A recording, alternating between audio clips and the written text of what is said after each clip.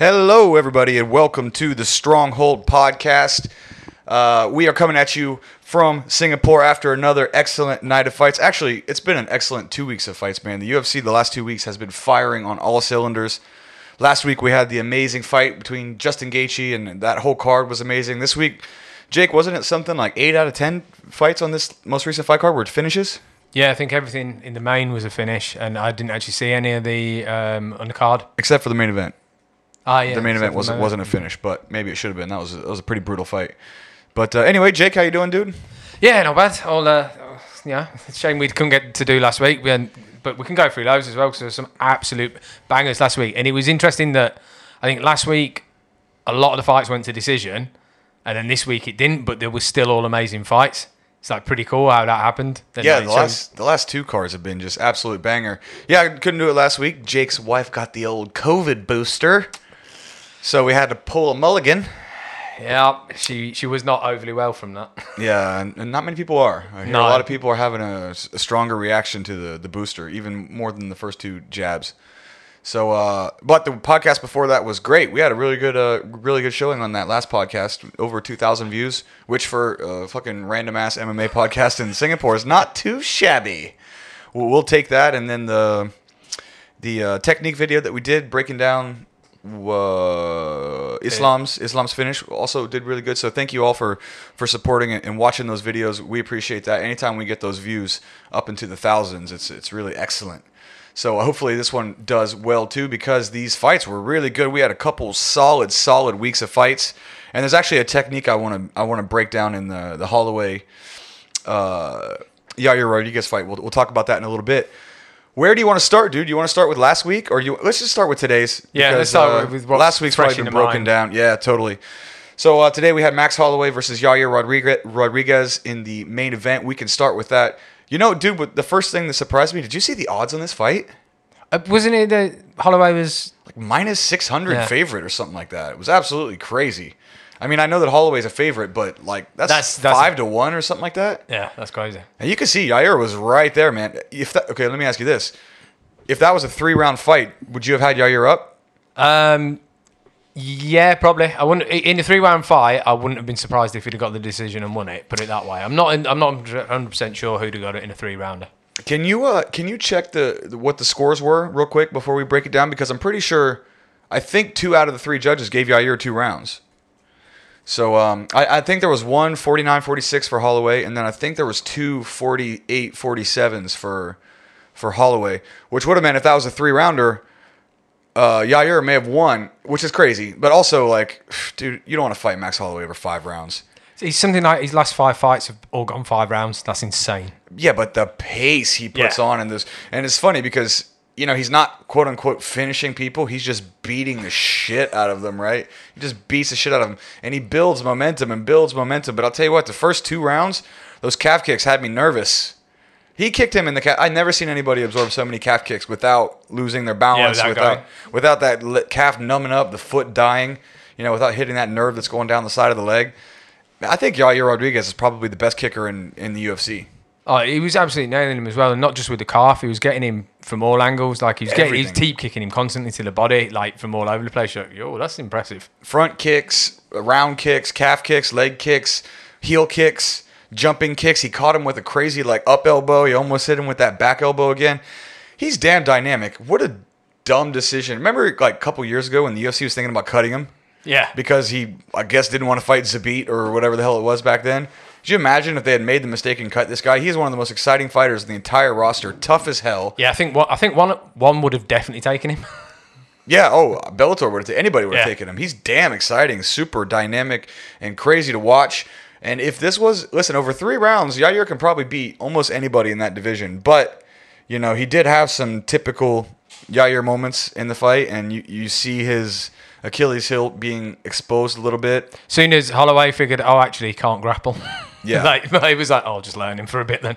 Which, if there's anything that we learned about in the Frankie Edgar fight, is that he can't grapple. It's that he can, but he just does. It's not his strength. He struggles once someone's on top of him. He struggles to get out. Like that's what you saw in the Edgar fight all that time ago. That he just couldn't get out from the bottom, and he actually did better at getting out today, but still not good enough. Yeah, especially in that I mean, the thing with the kicks too, right? Is you live by the kicks, you die by the kicks. Once you start kicking so much, you timed it, got the takedown, boom. Holloway hit the best time takedown I've ever seen in that fight. I think it was the third round, yeah, something like that. And he just saw the kick come in and just launched himself into it. It's like a rugby tackle. It was perfect. And the thing is, when you kick, and I also thought it was a little bit of a tactical error on Holloway's part, or on Yair's part, because he let the calf kick go later on. He sort of fell off of it and started swinging. But I'm not surprised though. Did you see the state of his foot at the end? No, I want you to show me that though. See if you can find that, Jake, because you sent me a message after the fight and told me that you saw something with Yair's feet. I didn't see that because I was still working this morning. But and that's the thing with those kicks, man. Like if you kick that much, even if your shins are really conditioned, it hurts. It hurts. I can imagine how bad his feet were, and I think I saw him. He was in an ambulance or something like that, and I know if you kick that much, even if... So, would you fancy throwing calf kicks with this? Oh! If you're squeamish... Oh! Yeah, if you're squeamish, we should have probably said look away before. Oh, that is one of the most... Oh, keep it on there. Keep it on the screen. Oh, that is grotesque. If you are looking at this...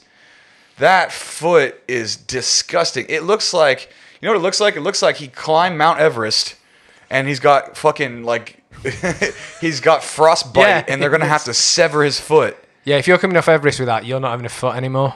And you know what the crazy thing was he was kicking the whole time. You know how painful it is? Listen, that didn't happen on the last kick. No. That happened early on. Who knows how many times he kicked after that. That is why accuracy and timing with kicking is more important than power. Because, dude, one check, one wrong spot, one time you kick the elbow, one time you kick the hip bone, that foot will blow up like a balloon, as Conor McGregor would say. My foot was a balloon. Dude, that was... I did not know it was that bad. Yeah, that's why I sent you the text message with me vomiting on it. It was disgusting. Like, when he showed it in the flesh, I was like, oh, Jesus. Can you see if there's a picture of Holloway's calf? I'd be curious to see if there's one of those as well, because his calf has got to be brutalized after that. And going back to the strategy a little bit, there might not be. I'm just curious. Going back to the strategy a little bit, I mean, Yair, the first 2 rounds looked great, and honestly, that's why you kick the calf, because it's much easier to take someone down off a body kick. Right? Like Muay Thai fighters do it all the time. They're so used to catching kicks, tripping, dumping. But when you kick low to the calf, you can't really catch it. And if you catch it, it sets you up for body kicks and it sets you up for head kicks because you have to reach down if you're going to try to catch it. So I think Holloway got him with that takedown. I think it was in the third. Yeah, the third. And then Yair mostly abandoned the calf kick. Now that I'm seeing his foot, you can probably imagine why. I didn't see Holloway checking many of them, though.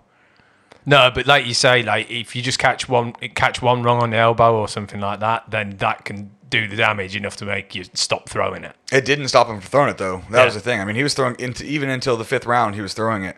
But that is the trade-off with those kicks, man. You can punch all day. You're in gloves. It's padded, although your knuckles can still get jacked up and swollen and everything like that. But when you kick, man, it is just brutal. Unless you like that Thai shin conditioning. I mean, look at that. Can you pull that up? If you're listening to this, do yourself a favor and Google Yair Rodriguez's foot if you want to vomit all over yourself. Because can you make it big? Yep. Wait. Oh, man. Oh, it looks like he's going to have his toes amputated. That is brutal. And, that could be like compartment syndrome as well, too, because that blood has nowhere to go. Yeah. Man, if you are listening to this, please take a look at that and just imagine the toughness on Yair Rodriguez to keep kicking like that.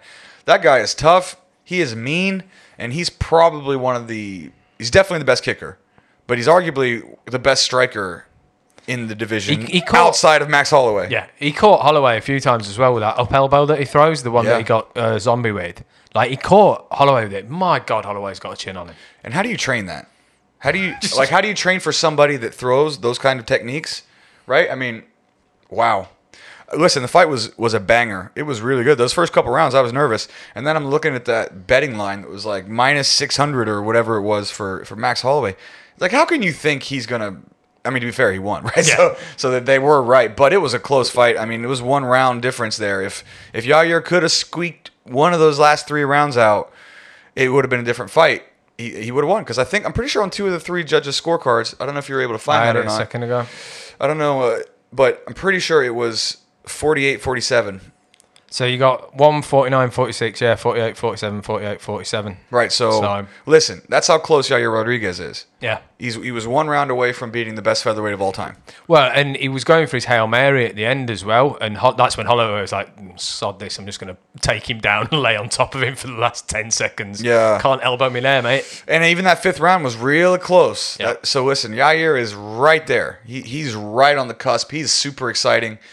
I don't know what they're going to do with him next. Can we pull up the featherweight top 10 there? Yeah. But the fight was excellent. If you haven't seen it, go and watch that fight if you want to see some of the best striking in the UFC. But Max Holloway just puts a pace on people and his chin. Whose chin is more legendary than Max Holloway? Has he ever been dropped? No, he's never been knocked out. Well, dropped, yeah, but I don't think he's ever been knocked out. Who dropped him? Did Volkanovski not get him? I don't think he dropped him. I don't think he dropped him, no. And here's the thing, like if you look at Holloway's last 5 or 6 opponents, okay, Poirier landed some shots on him when he won the interim title over Holloway. When Poirier won it, he landed some shots. Then he fought Volkanovski a bunch of times. Before that, he fought Jose Aldo twice. Then he just fought Yair Rodriguez. If you look at Max Holloway's last 8 fights, it is ridiculous. Okay, it's like Jose Aldo, Volkanovski, Yair, Poirier, like, come on, man. That is like, those 3 in particular, the Poirier, Volkanovski, and Aldo fights. I mean, those are 3 of the all-time Hall of Famer, all-time greats in a row. And he's still never been dropped. And all this beat Aldo twice, obviously, but the Volkanovski fights were super close. I mean, what a legend Max Holloway is. Plus, is he the most fun and lovable fighter in the UFC ever? Yeah. Who doesn't like Max Holloway? I've never met a single person. I'll tell you who, Conor McGregor, for some unknown reason. Oh, did you see this video of him walking? Him coked out of his face, stalking a TV screen. Yeah, can you pull that up? I'm asking you to pull up a lot of things here, but see if you. I just saw that only about 5 minutes ago. So if you're watching this or if you're listening to this, I'll have Jake pull up the video. But there's a video of like Conor McGregor, looking like he's drunk or he's on blow or he's on something. He's just puffing his chest out, walking across the TV when Max Holloway's. Not Bruce Buffer, what's the other guy's name? Richie Martinez? Yeah. When Richie Martinez is calling his name, like, bless Holloway, and it shows the face up, and Conor's just, like, walking across him like he's doing a stare down with him. Weird. It's pretty cringe, right? It's just bizarre. I'll bring it up. Give me a sec. Just zoom in on it. I need it. Here we go. Yeah, so, I mean, it is quite bizarre. So, if you're listening to this, Holloway's in the center, and Conor McGregor is, like, mean mugging his TV. He's just like he's kind of doing like the Vince McMahon strut, you know what I mean? Walking in front of the TV. Conor McGregor ready for Max Holloway. He's in the face. It's bizarre. I mean, it's the sort of thing my 5-year-old son does. Yeah, it's a weird move. It's a weird move. Plus, the fight doesn't even make sense. No. I mean, it would be a money fight, I guess, but it doesn't make sense for Conor to fight Max Holloway right now. They're in different divisions. It wouldn't get him anywhere in the lightweight division, really. No, Holloway's like Holloway's small for 55 as well. Yeah, so it just makes no sense. Yeah, it's kind of a weird move. I feel like there's better fights for him. Plus, I think Holloway would win in a rematch. And then it's like if Conor McGregor loses to Max Holloway, then basically 2 of his best wins are just going to get scratched. Yeah, erased. Because he beat Poirier early, he beat Holloway early. Those wins were some of his best in his career. If he fights Max Holloway now, when Max Holloway is fucking on fire, and he just broke his leg, lost twice to Poirier, if Max gets that one's back, it's really going to hurt Conor's legacy even more. Because it seems the already burning boat that it is. Yeah. I don't know, man. If I'm Conor, I would just do my best to hang on to that win. Yeah. Because even when he fought Max Holloway, first of all, Max Holloway was like 10 years old. It was like his 2nd or 3rd fight in the UFC. Yep. He was 21 or something like that. And then Conor just took him down. It's not like he beat him up. He didn't finish him on the feet. He just took him down. Conor was looking impressive in that fight, and I think that's the fight he blew his knee out. Yeah, it was. Yeah, but like you say, he didn't finish him. So it's a strange one. I think he thinks based on that first fight that it'll be like that. Yeah. But I don't think it'll be like that. I don't know if that's the move for Conor McGregor right now. I know Conor's boxing, but Holloway's like MMA boxing. They're not the same thing. Like McGregor might beat him in a straight up boxing match. Yeah, fair enough. But MMA boxing is a completely different kettle of fish. And if they fight, and specifically if they fight over 5 rounds, listen, dude, Conor might be able to win a round or two. In 3 rounds, I would lean more toward the likelihood of the possibility, rather, of Conor winning. Not saying that he would, but the possibility certainly is greater over 3 rounds. You give Max Holloway 5 rounds, good luck. Yeah. Good luck outpacing that motherfucker. He's got the best pace in the history of the UFC. And even today, the pace that he put on Yair with one leg, I don't know how he was able to walk on that calf. It started to look like it was a little limp and getting a little goofy there in the 4th and 5th round. But then Yair didn't continue, and now I know why, because his foot looks like it's going to have to be amputated. He may never walk again. That was brutal. So, I mean, it seems like it'll be Holloway and Volkanovski again. Yeah. I don't know how many times they can keep fighting each other. What if it's another close fight between the two of them? I want them to fight again, though, because I still maintain that Holloway won the second fight. I agree. Holloway won the second fight. But let's say they have another close fight, and whoever wins, like let's say it's Volkanovski that it wins a close fight. Let's say it's Holloway wins a close fight. How long are we just gonna keep doing this, right? I mean, they're clearly the best two in the division. Yeah, it's not even close. It would be similar to like Usman and Colby, right? Yeah. They're so close, and those two are so separate from the rest of the division that it seems like they could just keep doing it forever. But yeah, you look at I'll bring it up now. If you look at who's below them, like, yeah, let's take a look. They are so you got. Oh wait, Volkanovski is the champion, Holloway, and then both of them have beat Ortega comfortably. Like, I'm not saying, Max clearly won today's fight against Yair, and then it sort of, do you put anyone else in there against them? Like, I can't see it. So it's the only fight you can make in that division is Holloway-Volkanovski. And then if Holloway wins, you make Holloway-Volkanovski again. It's a bizarre one. Yeah, and it doesn't really get... sorry, can you just go down a smidge? The only thing in there in the top 10 that's interesting for both of them is Giga.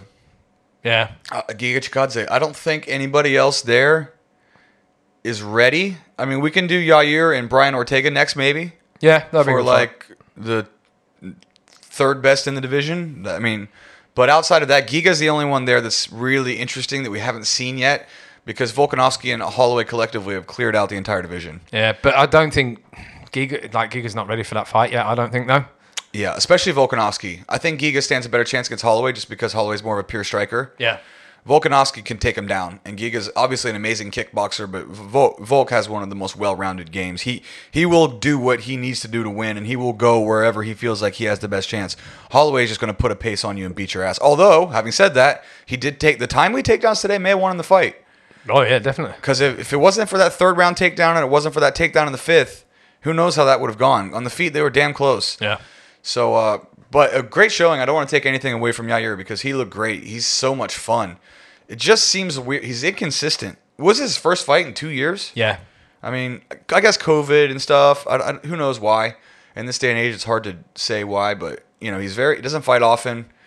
He's definitely not going to be fighting anytime soon with that foot either. Oh yeah, that's the nastiest foot injury I've ever seen. But anyway, what a banger of a fight. Was that fight of the night? Yeah, I think so. Must have been. They got the bonus because there was it cut to a video of him afterwards.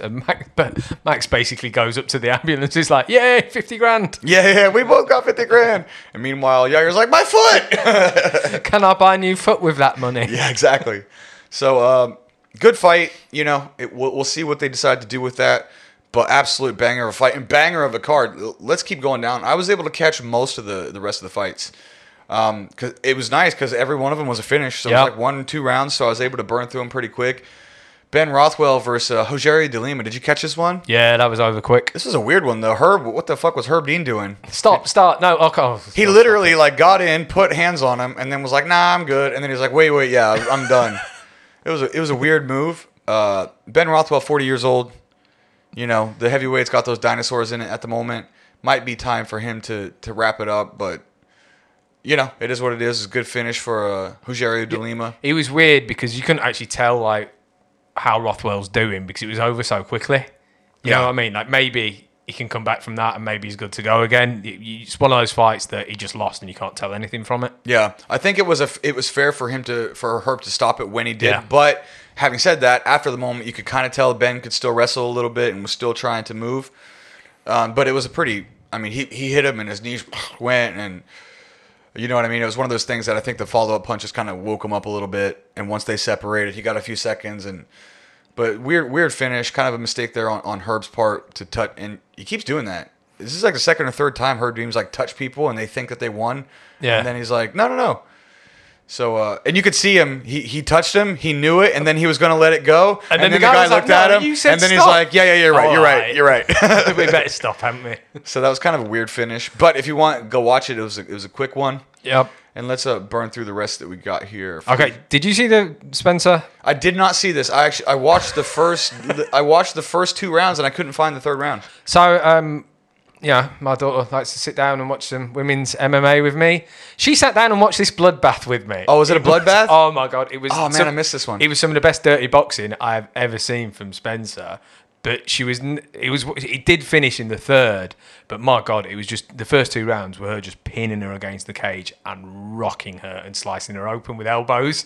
And there's me sat with my 7-year-old daughter going, this isn't great parenting, is it? Yeah. India's like, oh, what are we watching? Yeah, it's weird with the kids because you never know what will happen. I think I told this story on the podcast, but I was sitting at the gym, and the fights are on Sunday, right? And so depending on the timing of the fights, they're on Sunday in Singapore. And depending on the timing of the fights, usually, like, my wife is teaching the kids classes, and rather than doing my job, I'm sitting at the desk watching the fights, as you do. And when Uriah Hall and Chris Weidman fought each other, and Uriah broke Weidman's leg. Yeah. One of my friends, the student that trains with me, he was sitting there with his son waiting for the next class. His younger son was in the first class, and his older son being like 9 years old, was sitting there watching him with his dad. And he sat there, and we all go, whoa! And he's watching it, and his 9-year-old child just saw his first shin break. And you're just like, oh! And he covers his eyes. He's like, no, look away. And he's like, oh my God! And you're just like, yeah. You know, because you can disassociate, especially children. You can't really relate the pain unless you felt it. You kind of imagine it like a Marvel movie or like an action movie. Like, kids can watch people fight in movies all the time, and they don't actually... Yeah, no concept. They have no concept of the grisly brutality or the pain that you're feeling or whatever. But once you see a leg snap, you can't unsee that. Like, you know, that's a tough one. No, it was a brilliant display of dirty boxing, but she just absolutely sliced it to pieces. Oh, I got to go back and watch this one. I think this is one for whatever reason I wasn't able to catch it. Okay. He's quite a boring fight, to be honest, but it is because it is just her pinning up against the cage. So it's pretty dominant for Felicia? Yeah, completely. Oh, okay, right on. Okay, cool. What's the next one here? Chaos. Oh, this was a good one too, man. This was a damn good fight. Did you catch this one? Yeah. Chaos Williams, man. This dude's got some power, and that Miguel Baeza guy, he's really good too. Yep. He had him all kinds of shit with the low kick. Chaos couldn't put any weight on that lead leg. And then you see Baeza, but you see what he did? He went in with another leg kick, stumbled him, threw another one right away, stayed in the pocket, and the Chaos landed that right hand on him and dropped him. Yeah, he went to the well a few times too often. Yeah, which is what happens with those low kicks if you fall in love with it too much. Yep. But did you see... was it this one, the first round, where he went for the heel hook? Yeah. And it showed why heel hooks don't work in MMA. Yes. Because at first I thought, he might be on this. He might be all right. And then he turned the angle wrong and just started getting cracked in the face. Yeah. Well, if I'm not mistaken, I think he was in the outside ashi. He's going for outside heel hook, right? Yeah. And for all of you heel hookers out there and you leg lockers, yeah, to Jake's point, you're absolutely right. And MMA is a different animal. If you commit 2 hands to someone's leg, trying to go for a knee bar, a heel hook, inside or outside, your face is very open for punches. You got a very punchable face when you put those 2 hands on the heel. At first he was doing a really good job because he had the straight leg on him, so he was far enough away, and I thought, he's actually, this will work because he's not going to take any damage and he can work it. But then Chaos actually defended it well and made him move the position, and then he curled back in towards him and just started getting cracked and lit up. Yeah, if they went through, I would like to watch it again. I only saw it the one time, but I'm pretty sure he was originally starting on an inside heel hook, and then I think through the transitions he ended up in the outside ashi going for the outside heel hook. And the problem with that outside ashi is that it gives you that back exposure, right? So I don't have the frame going across your body anymore, so my back is facing you. And if you're giving your back and you're trying, and plus outside heel hook is so hard to finish, especially when people are slippery and you're getting punched. And so I'm kind of falling out of love with the outside heel hook generally. Doesn't mean it doesn't work. Doesn't mean you can't get it. I'm not saying that, you fucking leg lock nerds. This is not what I'm saying. I'm saying that there's, generally speaking, more techniques that are more worth your time. Yeah. And if you're going to choose one, choose the inside heel hook rather than the outside heel hook. But you can actually defend your face if you're doing it in MMA. Yeah, that outside ashi, you don't have a frame against the body, so it gives you that back exposure. And if you know how to handle it, you know how to defend it, it's going to be real tough to finish, especially in MMA, and people are getting wise to it, that outside heel hook. So, but that was an interesting scramble. So if you're a leg locking fan, and if you're a leg locking MMA fan, go check out I think it was like the first or second round. Round one, I think. Yeah, and there was a good 1-2 minutes. Yeah, he had a good minute and a bit to work it. It was interesting, yeah. and Baeza was staying busy. He was initially doing pretty well, but then by the end, he ate a few heavy ones, and then but the problem is too with that outside heel hook, there's no way to bail on it without giving up your back, right? So like once you're in it, you're kind of just in it, because the only alternative is to lose the leg, and then your back is completely given. If you're in the cross ashi, there's still methods that I can bail on that position and come up on top. Take sweep and take your back. Yeah. Right? Because if I'm in the cross ashi, it exposes your opponent's back instead of exposing your own if they're going to try to turn and escape, which is generally the way that you defend it. So interesting, though. So for you leg locking fans, go check that one out, and you can see a realistic leg lock exchange for MMA, and then decide how much of your effort you want to spend on those heel hooks. I know that it's really trendy in Singapore right now, including myself. I also am deep into the leg lock game. But not in MMA. Not in MMA. I'll keep that for the no-gi specifically. Good fight, though. Real fun. Yeah, that one was competitive, too. They both had each other hurt. They both had each other in all kinds of shit. Like, Chaos's leg was hurt. Baeza was eating some punches, went for that heel hook, had a few submissions attempts. And both of those guys are real good prospects. So they're not going to be going anywhere anytime soon. But damn, does Chaos Williams have some power, man. Yeah, doggy, he's got some power. Plus, his name is Chaos. How marketable of a name is that, dude? No, Chaos Ox. What is it? The Ox Fighter. The Ox Fighter. A brilliant name. I still don't know what it means. What does the Ox Fighter mean? Oh, did we have this conversation before? Yeah, we've done this before and got nowhere. Fights oxes, obviously. Exactly. Okay. And yes, next person who I want to talk about. Also, please remind me, we got to talk to your boy from Equilibrium, Yang and Mujik. Yes. Can you sort that out? Yeah. Send Yang a message. Because I'd love to get him on and talk to him about Song and Mujik. We see if we can get them both on the podcast. Ideally at the same time. Right now we're stuck with this 2-pack thing. It would be nice if we can get them both. But so Song Yadong, listen, if you're a Chinese mixed martial arts fan, and especially after we saw Hamzat just run through Li Jingliang, then Song Yadong is the real deal. He's the truth. This guy, if there's anybody right now other than Zhang Weili who stands a chance of if there's any man getting the gold, it's him. It's him. Yep. It's him. He's 23 years old. He's already had like 8 fights in the UFC or something like that. And Yang, the owner of Equilibrium, has worked with Song. He managed him, I believe, back in the day. Isn't that what he said? Yeah, he's done a lot with him, and he's been his translator and stuff like that, and coached him and things. So he's cornered him in the UFC. He's cornered him in the UFC and stuff like that. So if you want to hear a little bit about Zhang Weili and Song, go watch my podcast with Yang, the owner of Equilibrium. First of all, he's an awesome dude. We got drunk and talked some shit. It was really fun. And he told us some stories about Song that was really interesting. This guy is a beast. I mean, look what Chito Vera just did to Frankie Edgar. Didn't he beat Chito? I'm just trying to bring it up now. I'm pretty sure he has a win over Chito Vera. It was a close one, though. I feel like I remember thinking Chito won, and Song kind of got a bit of a robbery there. Not robbery, but it was, it was. I thought I had Chito winning, and I'm pretty sure they gave the decision to Song. And maybe you can pull up his record there. I'm actually quite curious to see his record anyway. Here you go. Zoom in. Yeah, so he did beat Chito and Casey Kenny. That's a damn good win, man. Fuck, Song Yadong is so good. And the Phillips fight from memory was like close. Yeah, it was an awesome. So if you just stay there for a second, Jake. So if we look at, first of all, Chito Vera is going to be top 5 anytime now. Okay, he just knocked out Frankie Edgar with that front kick to the face, which we will get to, and where he looked like a fucking duck. after he ate that. He looked like, you know how girls make that face in photos? Make my picture big so everybody can see. Let me do my best Frankie. There you go. Do my Frankie Edgar face. Did you see that picture? That's No, fucking. not You haven't seen seen this? I'll have to check it Oh, out. can you do it now, please? Just so you can see the reference, and then I'm going to do my best to match this face. If you're listening to this, please go and look at the still image of Frankie Edgar getting front kicked by Cheeto Vera. I can't believe you haven't seen this. This is classic. Images, just, yeah. You might have to go front kick. Because he looks like a duck. He's got that duck face that chicks like to do on Instagram that does not look. Oh my god. Oh yeah, that one. Yeah. I can't believe you haven't seen this. I haven't seen it. Yeah, yeah. Jeez. So look, zoom in all the way on that dude. Let me bring that up. Oh man. Look at look at his face, dude.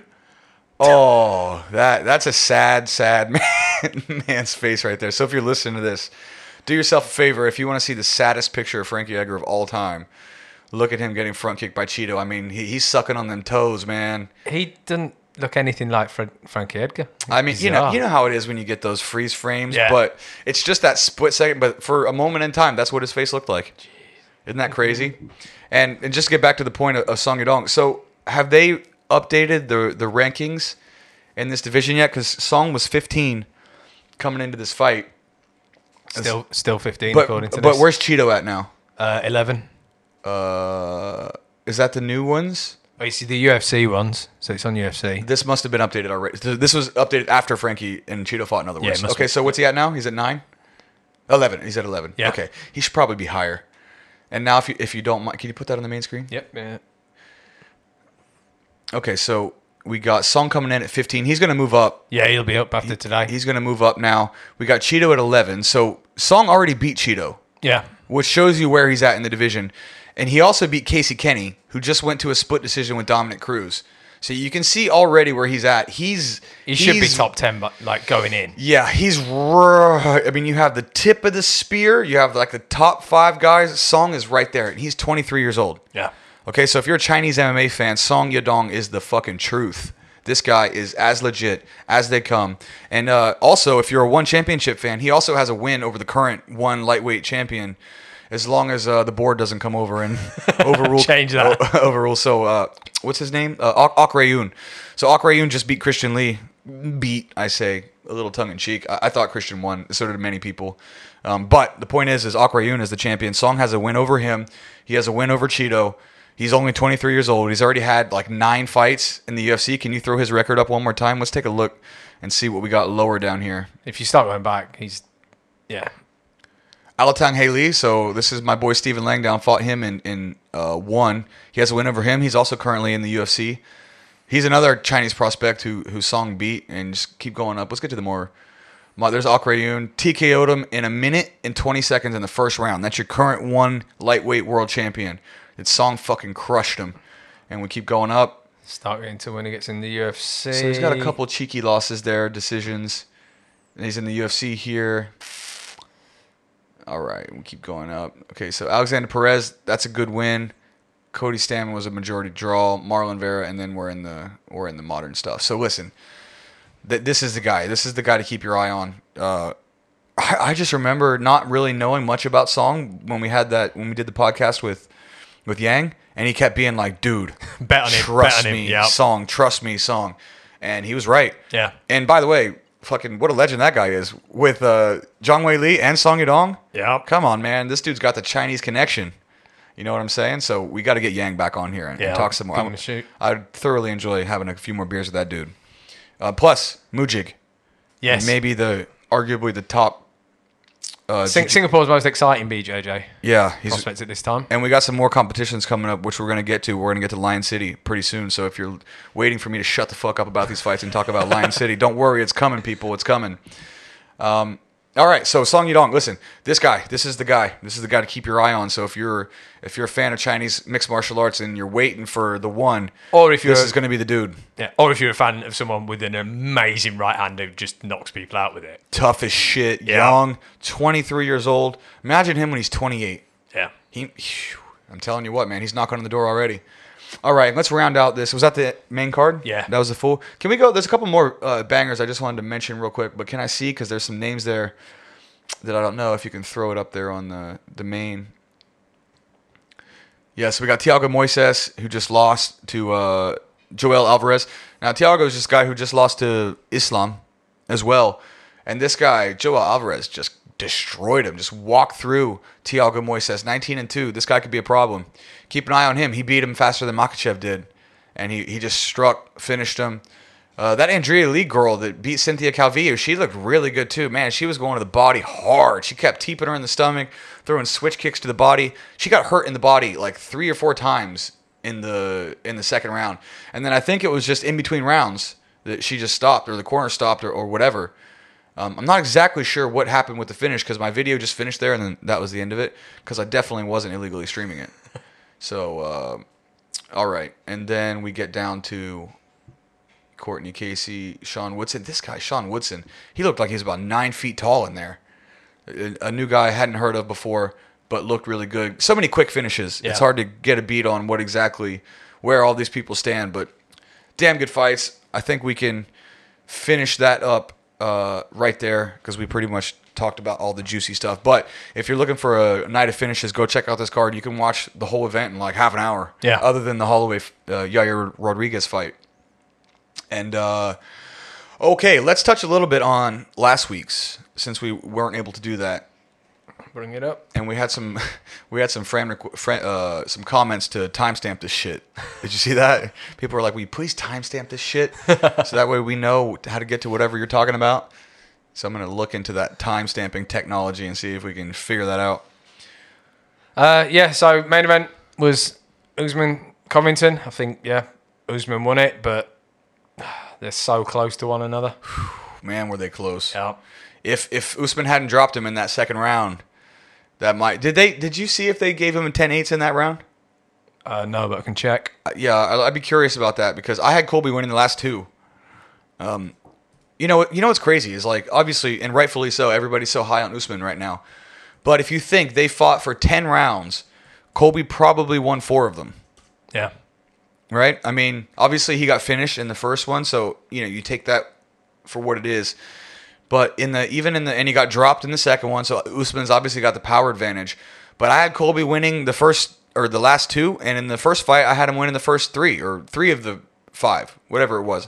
I had Colby up 3 rounds to 2 or 2. No, I had him 2-2 going into that 5th round in the first fight.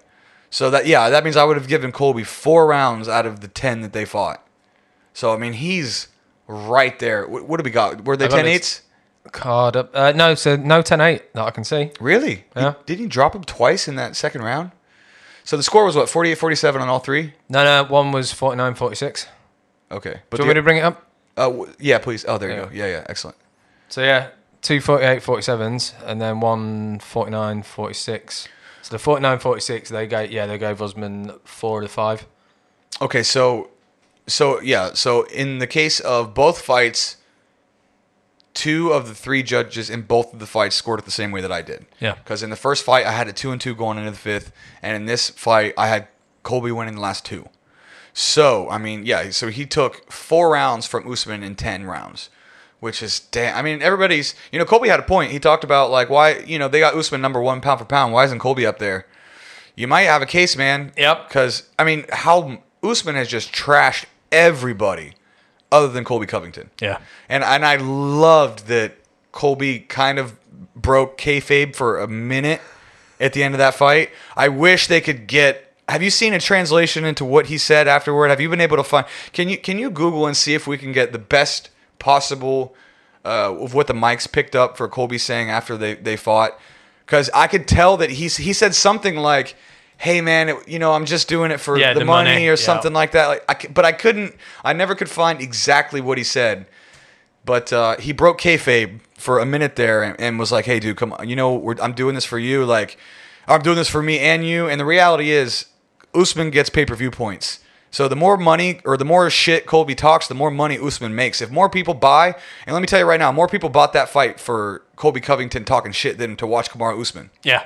Everybody loves Kamaru Usman because he's the champ, but the intriguing aspect of that was what Colby Covington brought to the table. They're not watching it to see Usman dominate people. They're watching it to either see Colby get shut the fuck up or to see Colby win and some crazy chaos ensue, which is why I was watching it, which is why you were watching it, which is why my wife was watching it. So listen, no matter what anybody says about Colby, and I know a lot of people hate his shtick, that motherfucker made Kamaru Usman a lot of money. Yeah. And he gave Kamaru Usman the fights that are going to define his legacy. And talk all the shit you want about Colby, you have to understand that this is a fucking gimmick. Yeah, so according to this, his words were, it's all love for you, it's all about making money, nothing but love. And then Usman replied, respect. Nice. Yeah, that was roughly what I heard. Which just goes to show you that, you know, Colby's being the fucking Undertaker, okay? He's being The Rock. Yep. He's going in there, it's kayfabe. He's putting on an act, everybody. And some of you might say, yeah, but you don't need to do that. Yeah, but you don't need to do that. Yeah, but it's more fun. Yeah. It's more fun. He's not really an asshole. Okay? He's not the Donald Trump loving MAGA, Brazil hating, you dogs, all that shit. I mean, he's just putting on a show. Can you go to, I don't know if you can access my Facebook on there. If you're on that computer, you should be able to.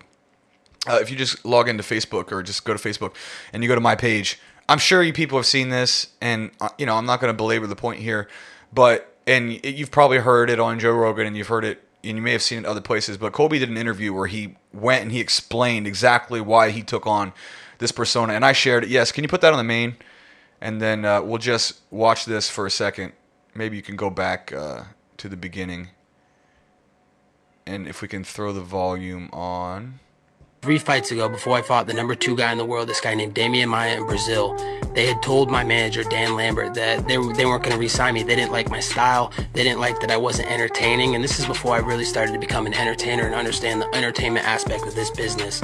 So before this fight, they told me no matter what happens, I was ranked number 6 in the world. We're not re-signing you. We don't like your character. We don't like your fighting style. And I'm getting paid $30,000 to go fight the number 2 guy in the world. Like, after you pay taxes and pay your coaches, you're really going to get like $5,000 or $10,000. So I go out there and I beat him up, leave him in a pool of his own blood in Sao Paulo, Brazil, his home city. And I shoot this promo on the Brazilians, and I say, hey, you guys are all a bunch of filthy animals, you know, and in Brazil, you're a dump. But that promo goes so viral on the internet that the UFC's like, we have to keep him. We have to re-sign him because that promo is so big. So that's what saved my career, and that was the turning point in my career, and the rest has been history.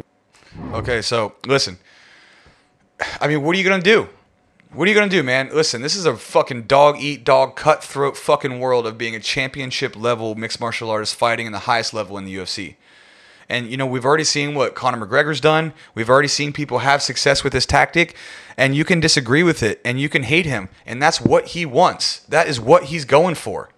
And it brings attention to it. So even people commented on that post. They're like, oh, fuck Colby, fuck Colby, fuck Colby. And I'm like, first of all, you're just feeding the troll. And second of all, you have to understand what he's doing. I love how he works out to the Kurt Angle music. Yeah, you suck. And he's doing that on purpose. Do you know why? Because everybody that watches WWE, when they hear that music, they chant, you suck. And they've been doing it for 20 years every time Kurt Angle walks into the ring. Right? So it's all on purpose. Perfect. It's perfect. I fucking love it because I know what he's doing. Yeah. And first of all, the balls on that guy to be willing to accept that level of hate just to entertain and to make a career. And then if you just to end on Colby, because I'm a Colby fan. Like, he's won me over. And at the very least, even if you don't like his personality, you got to respect that motherfucker. But this is the thing that, like, if you're going to be that shit-talking bad guy, you've got to be able to back it up, or you just look an idiot. And he backs it up. Even though he lost to Usman twice, like, he didn't disgrace himself, and he definitely lost. I'm not saying he didn't, but it was close. And did you ever see the video, the picture, and you know the paparazzi kind of ruined it of Colby running into Usman at the airport? No. See if you can. There's an image of it, or maybe a video. And, you know, he didn't know anybody was there. He just walked up to Usman and started talking to him, right? Because he's not really, this was after the first fight.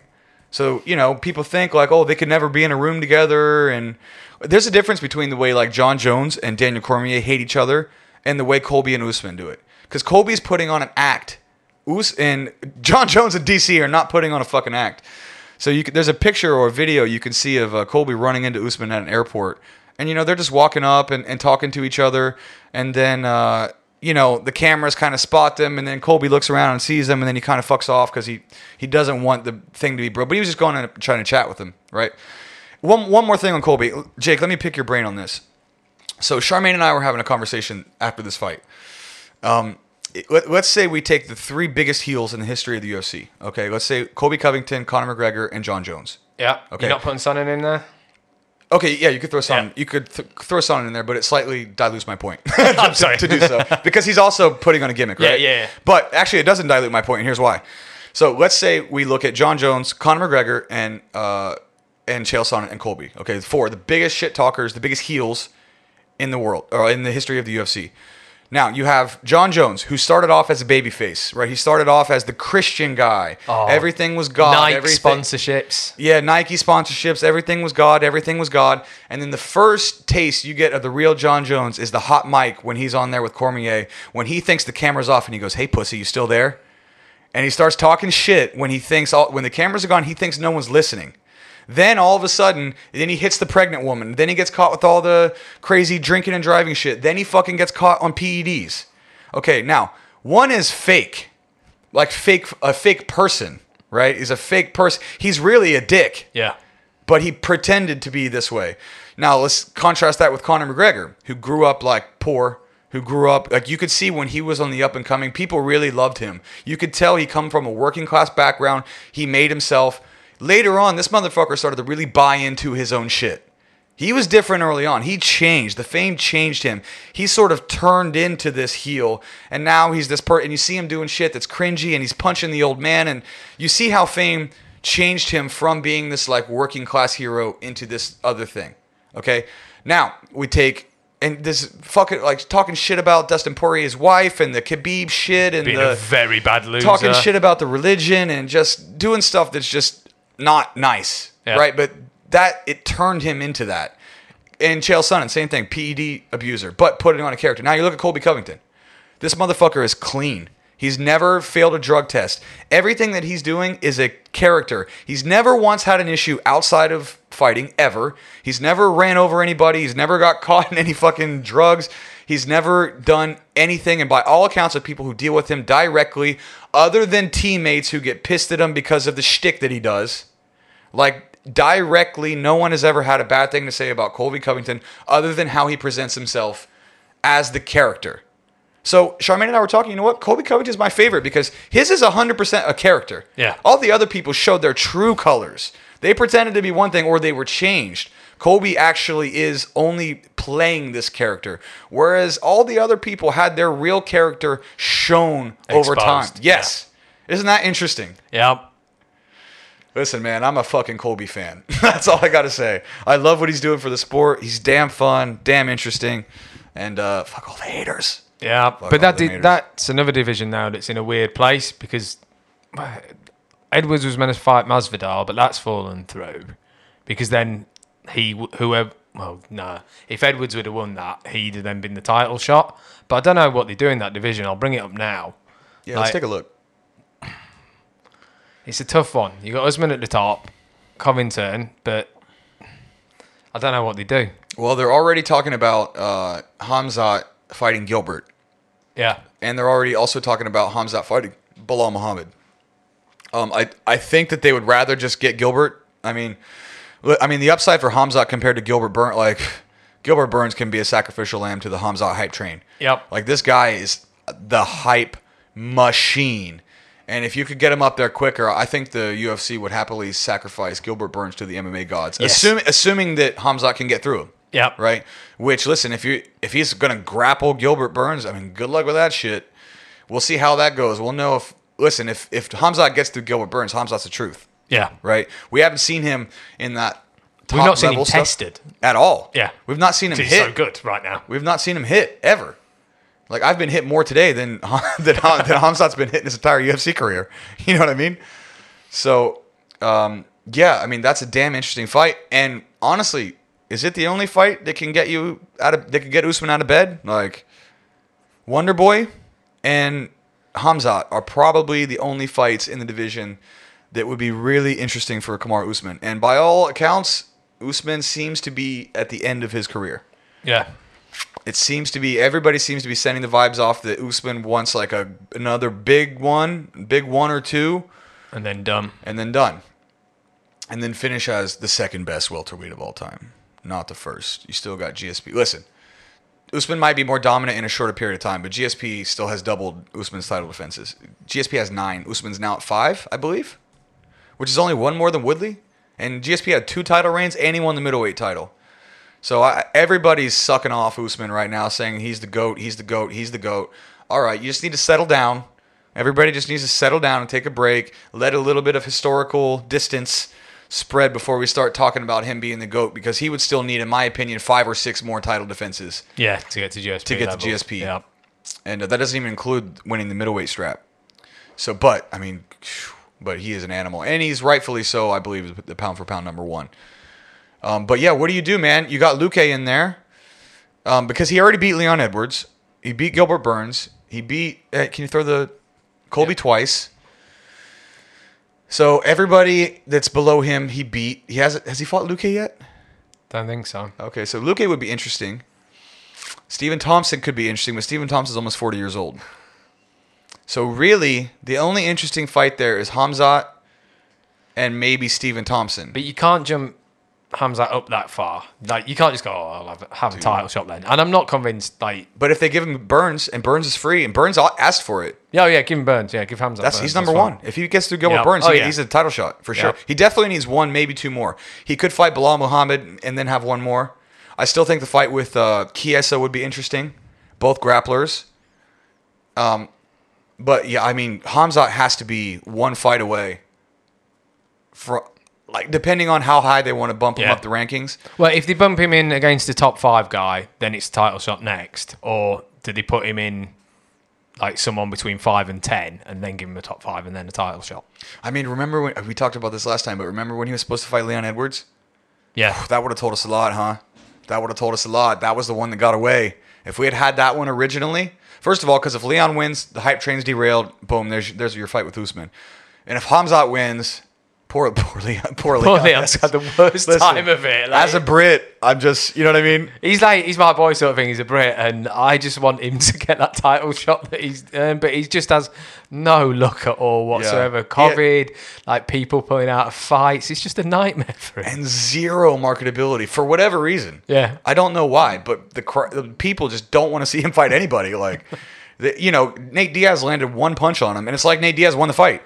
Like, Leon Edwards pieced him up for like 23 and a half minutes. Nate Diaz lands 1 punch, and everybody forgets about Leon Edwards. I don't know why. I don't know what it is about him, but for whatever reason, he just can't seem to connect with the people. But, he's definitely earned it. He's definitely up there. We'll see. But the Khamzat, he's a hype train that is interesting. All right, let's hit. So then Rose... obviously beat Zhang Weili, so that's their trilogy fight out the window because Rose has beaten her twice now. Yeah, and in 2 very different ways as well. A first round knockout and then over the course of 5 rounds. So don't want to see that again. Yeah, I don't want to see it again either. But Weili's still right there. That was a damn close fight. If Rose hadn't got that takedown in the 5th, I mean, it was the same thing. It was only 1 round split, right? 1 round. Yeah, I'll have to bring up the card. I'm pretty sure it was 48, 47 for Rose for most of the round. I think it was the same thing. Like 2 of the judges were 48, 47, and then 1 of the judges was like 49, 46 or something like that. But each round was close except for the 5th. Yeah. And then Rose came on and won that 5th round. But, Weili's right there. She could still, if Rose loses the title or anything else happens, they can slide her in there anywhere. Is it another one, though, where if I just bring up that division's rankings, like those 2 are so far above everyone else in that division that I don't know what you do. Like, where's Joanna? Did they just remove her from the rankings because she's been inactive? Yeah, they must have just removed her for inactivity. Okay, so we got Weili, and then of course Joanna's probably there under Weili, but she's not in the rankings because I think she's been inactive since the fight with Weili last time, so it's been a year or whatever, so they've removed her from the rankings, but she's right there. Like, to give you an idea, though, Mackenzie Dern's 5, and she just lost her last fight. To Marina. Yeah. Marina Rodriguez. So I don't know what they do in that division either. I mean, I feel like they have to do Carlos Barca, just because she beat Rose. True. She beat Rose on the Ultimate Fighter to win the show. So there's something there. Plus, Carla's look pretty good. Can you pull up her record and let's see? She's done pretty damn well. I think she's on a 4 or 5 fight win streak, and she does have that win over Rose. So they can market it like that. But Marina Rodriguez just beat Mackenzie Dern, so there's something there. But she's still below Carla in the rankings. So most likely they'll probably give it to Carla. But either way, it's not as interesting as Wei Li for sure. It's not as interesting as Joanna. Even though she did beat her, it's not quite as fun. So the strawweight division may be cooled off here for a little while. But, oh yeah, there we go. That's what's up. All right, let's see what we got here. So, yeah, Shang Jianan beat her. Yan Xiaonan. Marina Rodriguez beat her. Michelle Waterson, split decision. I mean, that's 3 solid wins. Alexa Grasso, that's 4 solid wins in a row, man. Yeah, true. Yeah, she's on actually quite a win streak. So. Yeah, she's there. She's there. Oh, Tatiana. Where's she at, man? Injured, right? Man, she's been injured for a minute. She's probably your champion, honestly, if she comes back. Yeah. I think she'd wrestle fuck that whole division. Her wrestling is so good. She was an Olympian. I mean, damn good wrestling. God, what did she do? I mean, look at that. Yeah, not fought since 2019. But look at those last 3 wins. I mean, those are Carla, Alexa Grasso, Nina Nunes. Now Nina, the artist formerly known as Nina Ansaroff. Okay.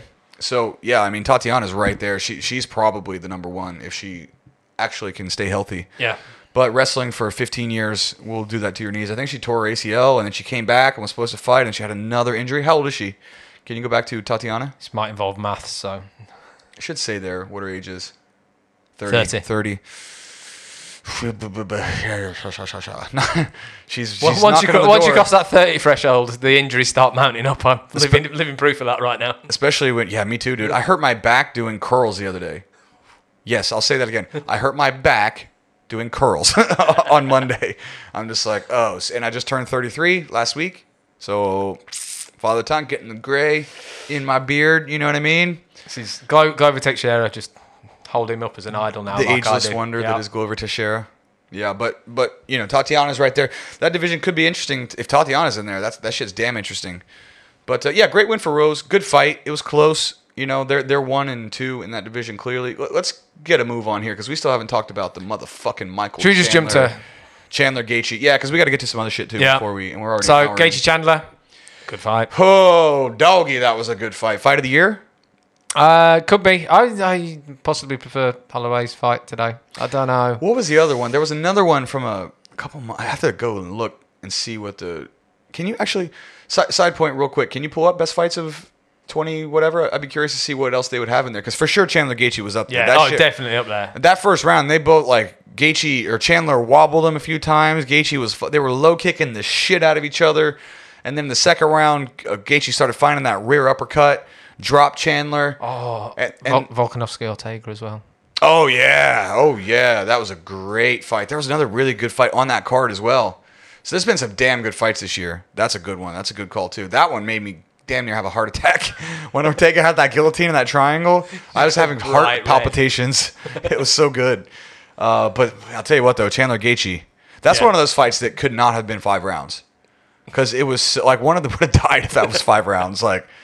Man, that was brutal. But and at the end, in the 3rd round, Michael Chandler was just like, you know what? I'm literally just going to walk forward with my hands down. Yep. I'm going to walk straight forward, have my hands down, and just start winging bombs.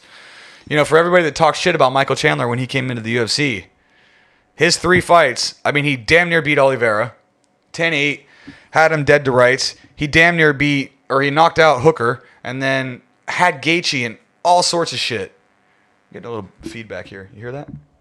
Okay, I think I got it. Okay. Yeah, so, I mean, what a great fight.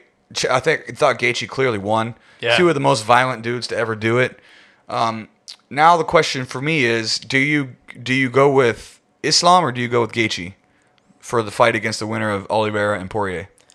I think it depends who wins Oliveira and Poirier, to be perfectly honest. Like, as stupid as that sounds. No, it's fair. Yeah. Because Poirier already beat Gaethje. That's one thing. So if Poirier wins, I think don't give him Gaethje, give him Islam. It's a tough one. It's a tough one. Actually, did you see Khabib going back and forth with Gaethje on Twitter talking about this? No. Yeah, they've been having some back and forth because Gaethje says like, "Oh, I have to be next," and then Khabib chimed in and said, "Hey, you've been finished 3 times in your last 8 fights or whatever, and Islam is on an 8-fight win streak, 3 first-round finishes in a row." And then Gaethje's like, "Yeah, but who has he fought really?" Which is kind of true. I mean, Gaethje's last 5 fights are way harder than Islam's last 5 fights. 4, no question. But Islam has been more dominant, and Gaethje's fights are definitely more entertaining.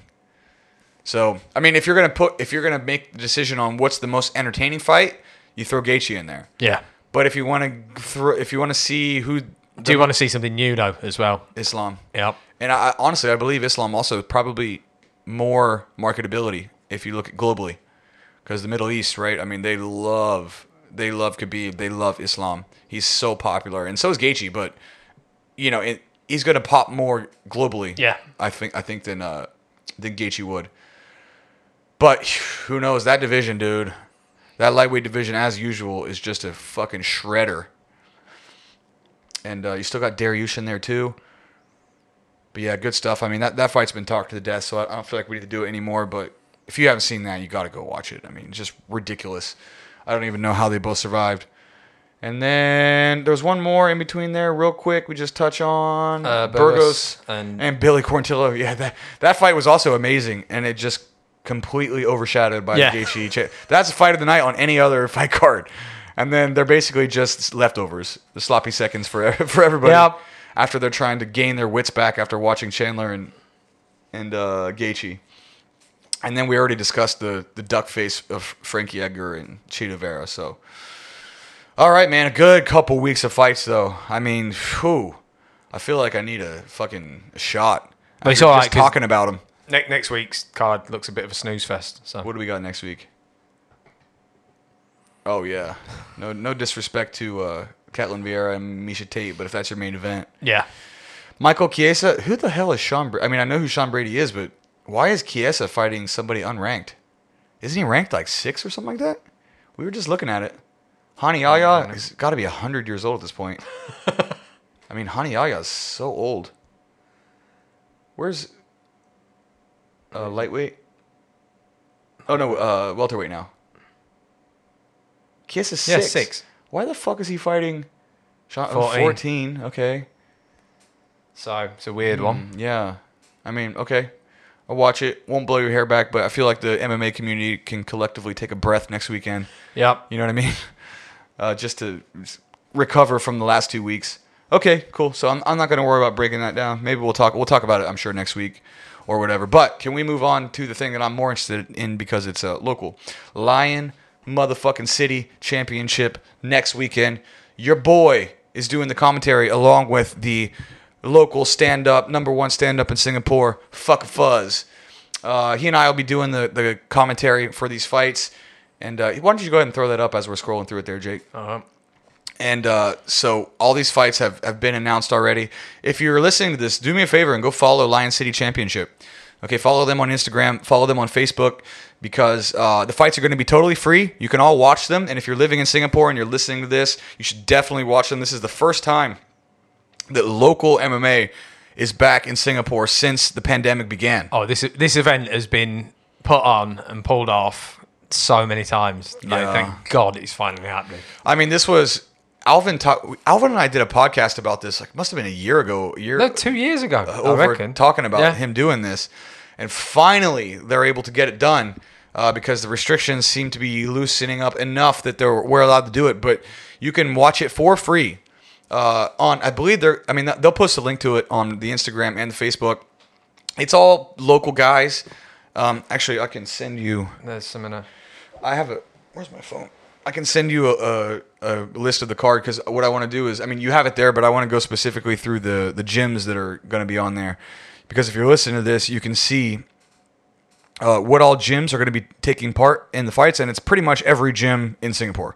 It's every gym that you know, minus mine. Because, we're still pretty new here at Stronghold. We've only been open for a couple years. All right, I'm going to send you this, Jake, and then we can just go through the gyms and break down the guys. 1 second. All right, so basically there are 9 fights, including a professional fight.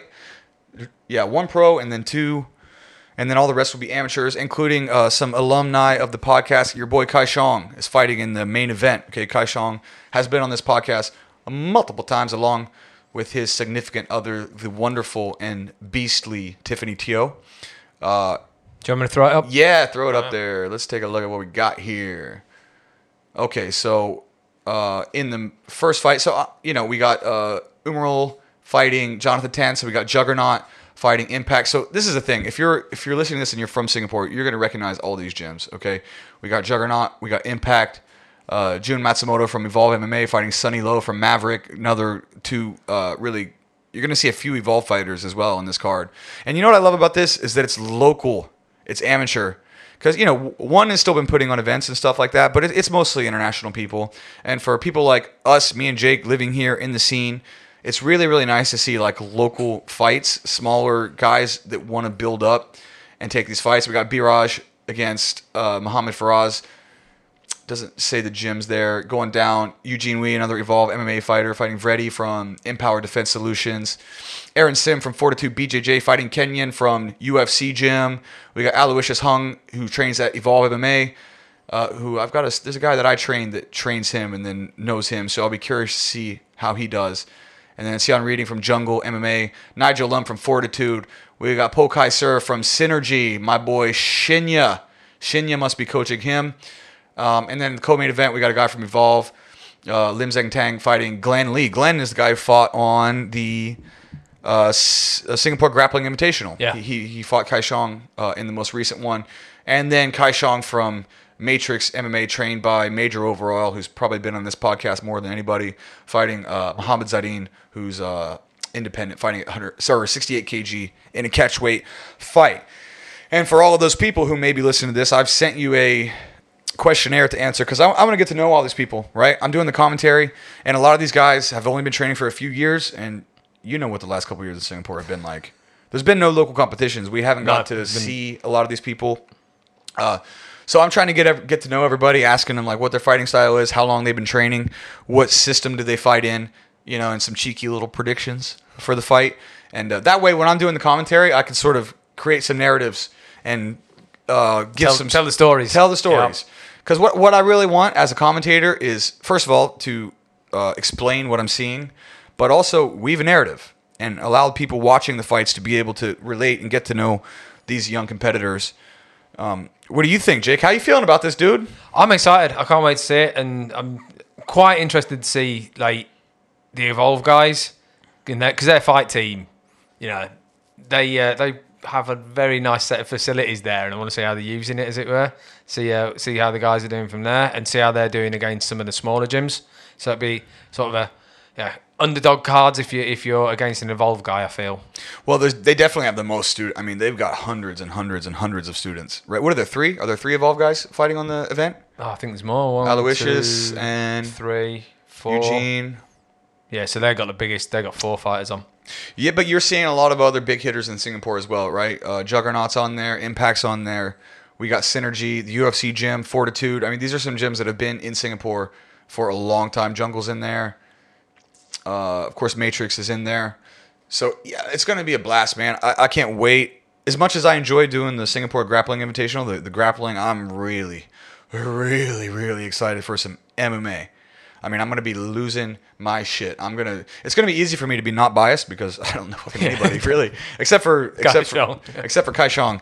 But I'll do my best to not be biased against any of them. So if you're fighting on that card, I sent you a questionnaire. Answer that for me. Give me some good details so I can blow you up, get this audience to know you a little bit better. And my second, Fuck a Fuzz, who's hilarious and a damn good presenter. He's really good on the mic. Looking forward to working with that dude again. And we're going to break that card down next week. Maybe we bring on the main event winner, whoever wins between Muhammad and Kai Shong. This bloody Rule of 2 is a nightmare. The what? We could have got several people from the card on, but we can't. I know, that's the thing, because Jake's already here. Yeah, so we're allowed one more person. That's it. So if I mentioned bringing you on the podcast before, I mean, this is the issue, right? Is that I'm only allowed to have 2 people here. Jake is already 1, and it's tough. Like I wanted to get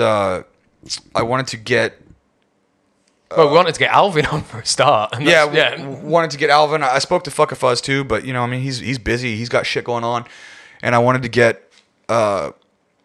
I wanted to get Oz on, the guy who won the thing, but the day we do it, he's not available. And same thing with Mujig and Yang. I want to get them on, but we can only have one other person. So, guys, just give me time. I want you all to come on the podcast. I want to blow you up as well, but it's tricky in these days when we're only allowed to have 2 visitors, and Jake, of course, has already won.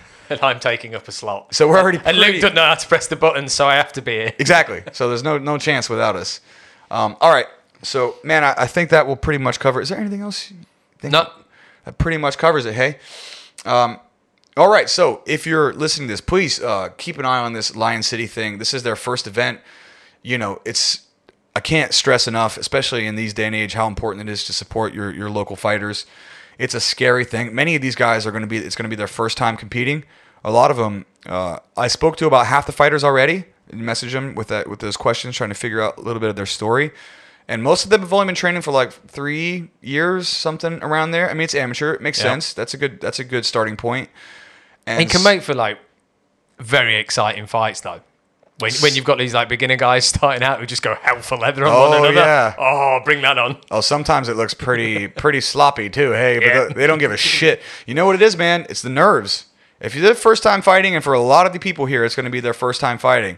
I'll tell you what, boys, if you're listening to this, you are in for something special, because the nerves that you get on your first fight are something you will never forget.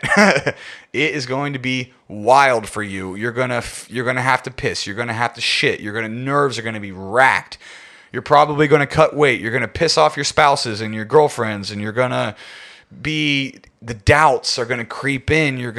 I'll tell you, example for me, my first fight, I literally thought climbing out the window and just leaving my family and never showing my face again was a reasonable solution to getting out of the fight. Okay, you get the fight or flight. Okay, 2 things. First of all, my first amateur fight, I didn't get that. You know why? Because I was young and stupid. I was naive enough and foolish enough to be like, it'll be fine. So I didn't get it. But after years more training and a few more fights, when I made my pro debut, then I was old enough and wise enough to know actually what I was getting into. And then that's when the nerves hit me harder than ever, because I actually understood what I was getting myself into, right? When you're like young, 18, 19, 20, like, oh, fight, fuck it, I'll fight anybody. I don't give a shit. That's the attitude that I had. So I wasn't scared because I was stupid. You know what I mean? Too dumb to know. Yes, exactly. Fine. I was too dumb to know. But by the time I had 4 amateur fights, but when I had my pro debut, then I knew what was up. And then the no shin pads, and then the gloves were small, and then I was in a foreign country, and then my opponent was fucking huge. Outweighed me by easily 7 or 8 kg. I mean, it was just fucking ridiculous. Did you ever pull up him on this podcast? No. Do me a favor, go to my Facebook. You want to see the motherfucker that I fought for my first pro debut? You can go to the Facebook, and if you go to my albums, it's called Cuff 3 or something like that. And this is the fight where I tore the ligament in the first 30 seconds of the fight. I tore my meniscus in my knee, had no stability. And then thankfully, the doctor, cage side, stopped us in between the rounds because I couldn't put any weight on my leg. And had I continued, I probably would have been knocked out, even though I dominated the round. He threw a low kick on me in the first minute, so it should be Cuff. Yeah, you see that there? Cuff A? Yeah, that one. So this is my pro debut. And so you can click on a few of those, and you can see basically where the fight took place and throw that up on the main. So, there I was, a little thinner with hair. Look at that shit. Check Look, it out. I'm a fucking handsome bastard with some hair. Look at that shit. And then, this was basically the fight, right? I was just on top of this dude, ground and pounding him. I took him down about 30 seconds in, stayed on top the whole fight, and clicked the next one over. But you can see how jacked this motherfucker is. Yeah, he's a big fella. Oh, yeah, go to the face-off, and you can see... So go back, actually, if you don't mind. So this is me thinking, that window in the next room looks just big enough for me to crawl outside of it. That does look the man thinking, I've not really thought this through. Zoom in on that. Zoom in on my terrified face. I might be hiding it, but that is a face of a desperate man, desperate man right there. Okay, and then go to the face-off. Yeah. So that was me after. You can see the ice pack. That was from one punch in the guard. That was a 6-inch punch. Look at my elbow. Yeah, go back to that last one. Okay, so that's from me elbowing him. Oh. That looks like a fucking face hugger about to burst out of my elbow. And that literally, so he hit me 2 times. Yeah. One low kick, one punch from the bottom that had about 6 inches. And it tore my meniscus and blew my fucking eye socket. I got hit with 2 strikes. That's it. And that's what it looked like. And then if you keep going... Face off. So, I mean, I was on top the whole time, right? There's a takedown. But yeah. That's when I was like, I got to go down to featherweight. Zoom in on that so we can get a little bit of perspective. Look at that shit. This motherfucker, I don't know, Cleon, if you're out there, buddy. Oh, man.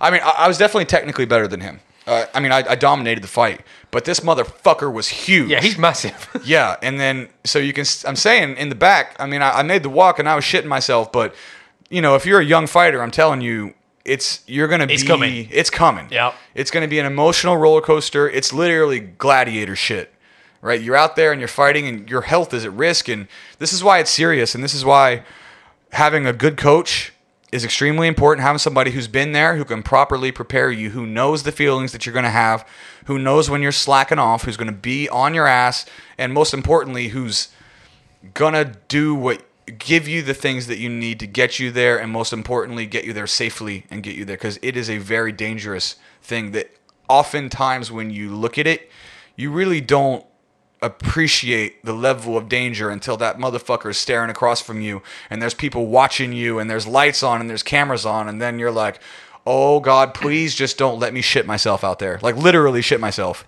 It's like worst case scenario. I've obviously never fought professionally sort of thing, but the closest I've come is when I was a kid, I used to play rugby to quite a reasonable level, and I remember we were in some cup competition and we were playing a team, like, because it's a cup competition, we were doing really, really well, and then we got through to a team a few divisions above us, and I just remember looking at them and like, same thing.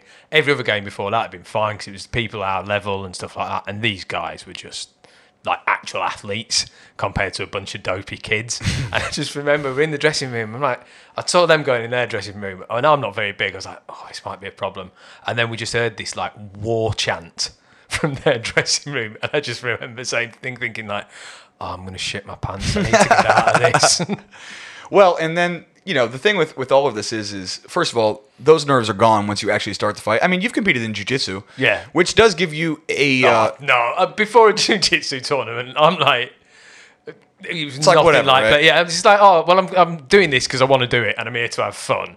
Whereas if I compare that to how I felt before, like, some rugby games and stuff like that, because you can get badly hurt playing rugby. Oh, yeah. Rugby's brutal. Like, it's because it's collision, right? Yeah, That's the thing. Like, I've got terrible concussions from it and, like, bad knees from it still to this day.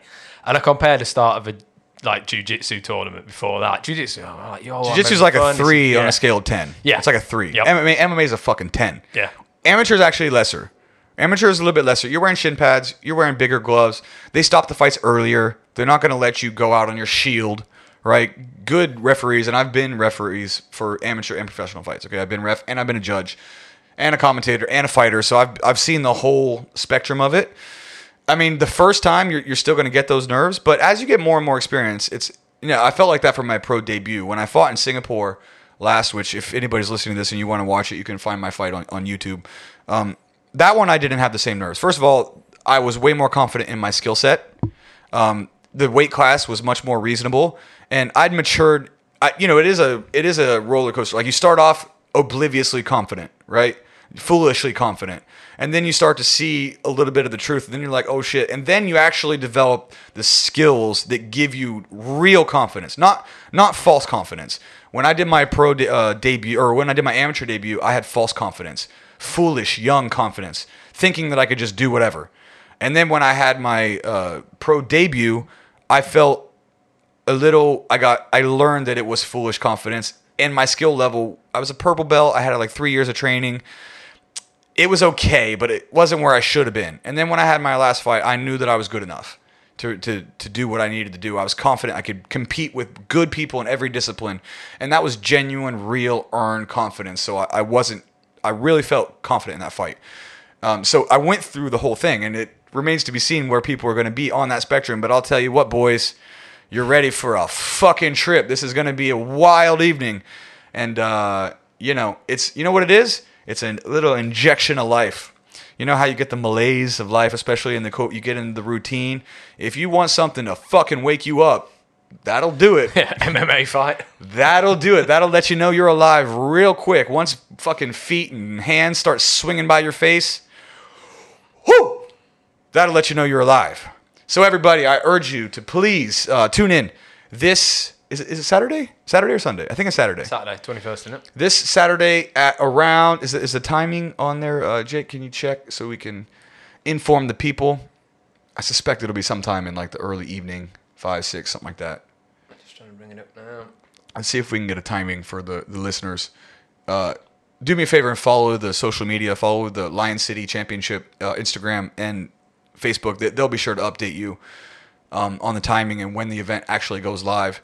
But it's going to be a damn good time, and these young fighters can definitely use all the support within the local community that's possible. And the Singapore martial arts community is extremely supportive. So please do your best to show up and help these fighters and give them all the support that they need. Yeah, 20th. I got it wrong, not 21st. It's Sunday. Is that Sunday? Damn maths. I have to be there, so I should know this. I'll be there Saturday. Saturday the 20th. So it is a Saturday. Okay, so stay tuned for Saturday, and I'm sure they'll all update you. And hopefully next week on the podcast we can get somebody on here. If not, then we will do our best to just break it down and have a good time. All right, everybody. This has been the Stronghold Podcast. Thank you all for watching and listening, and have a good day.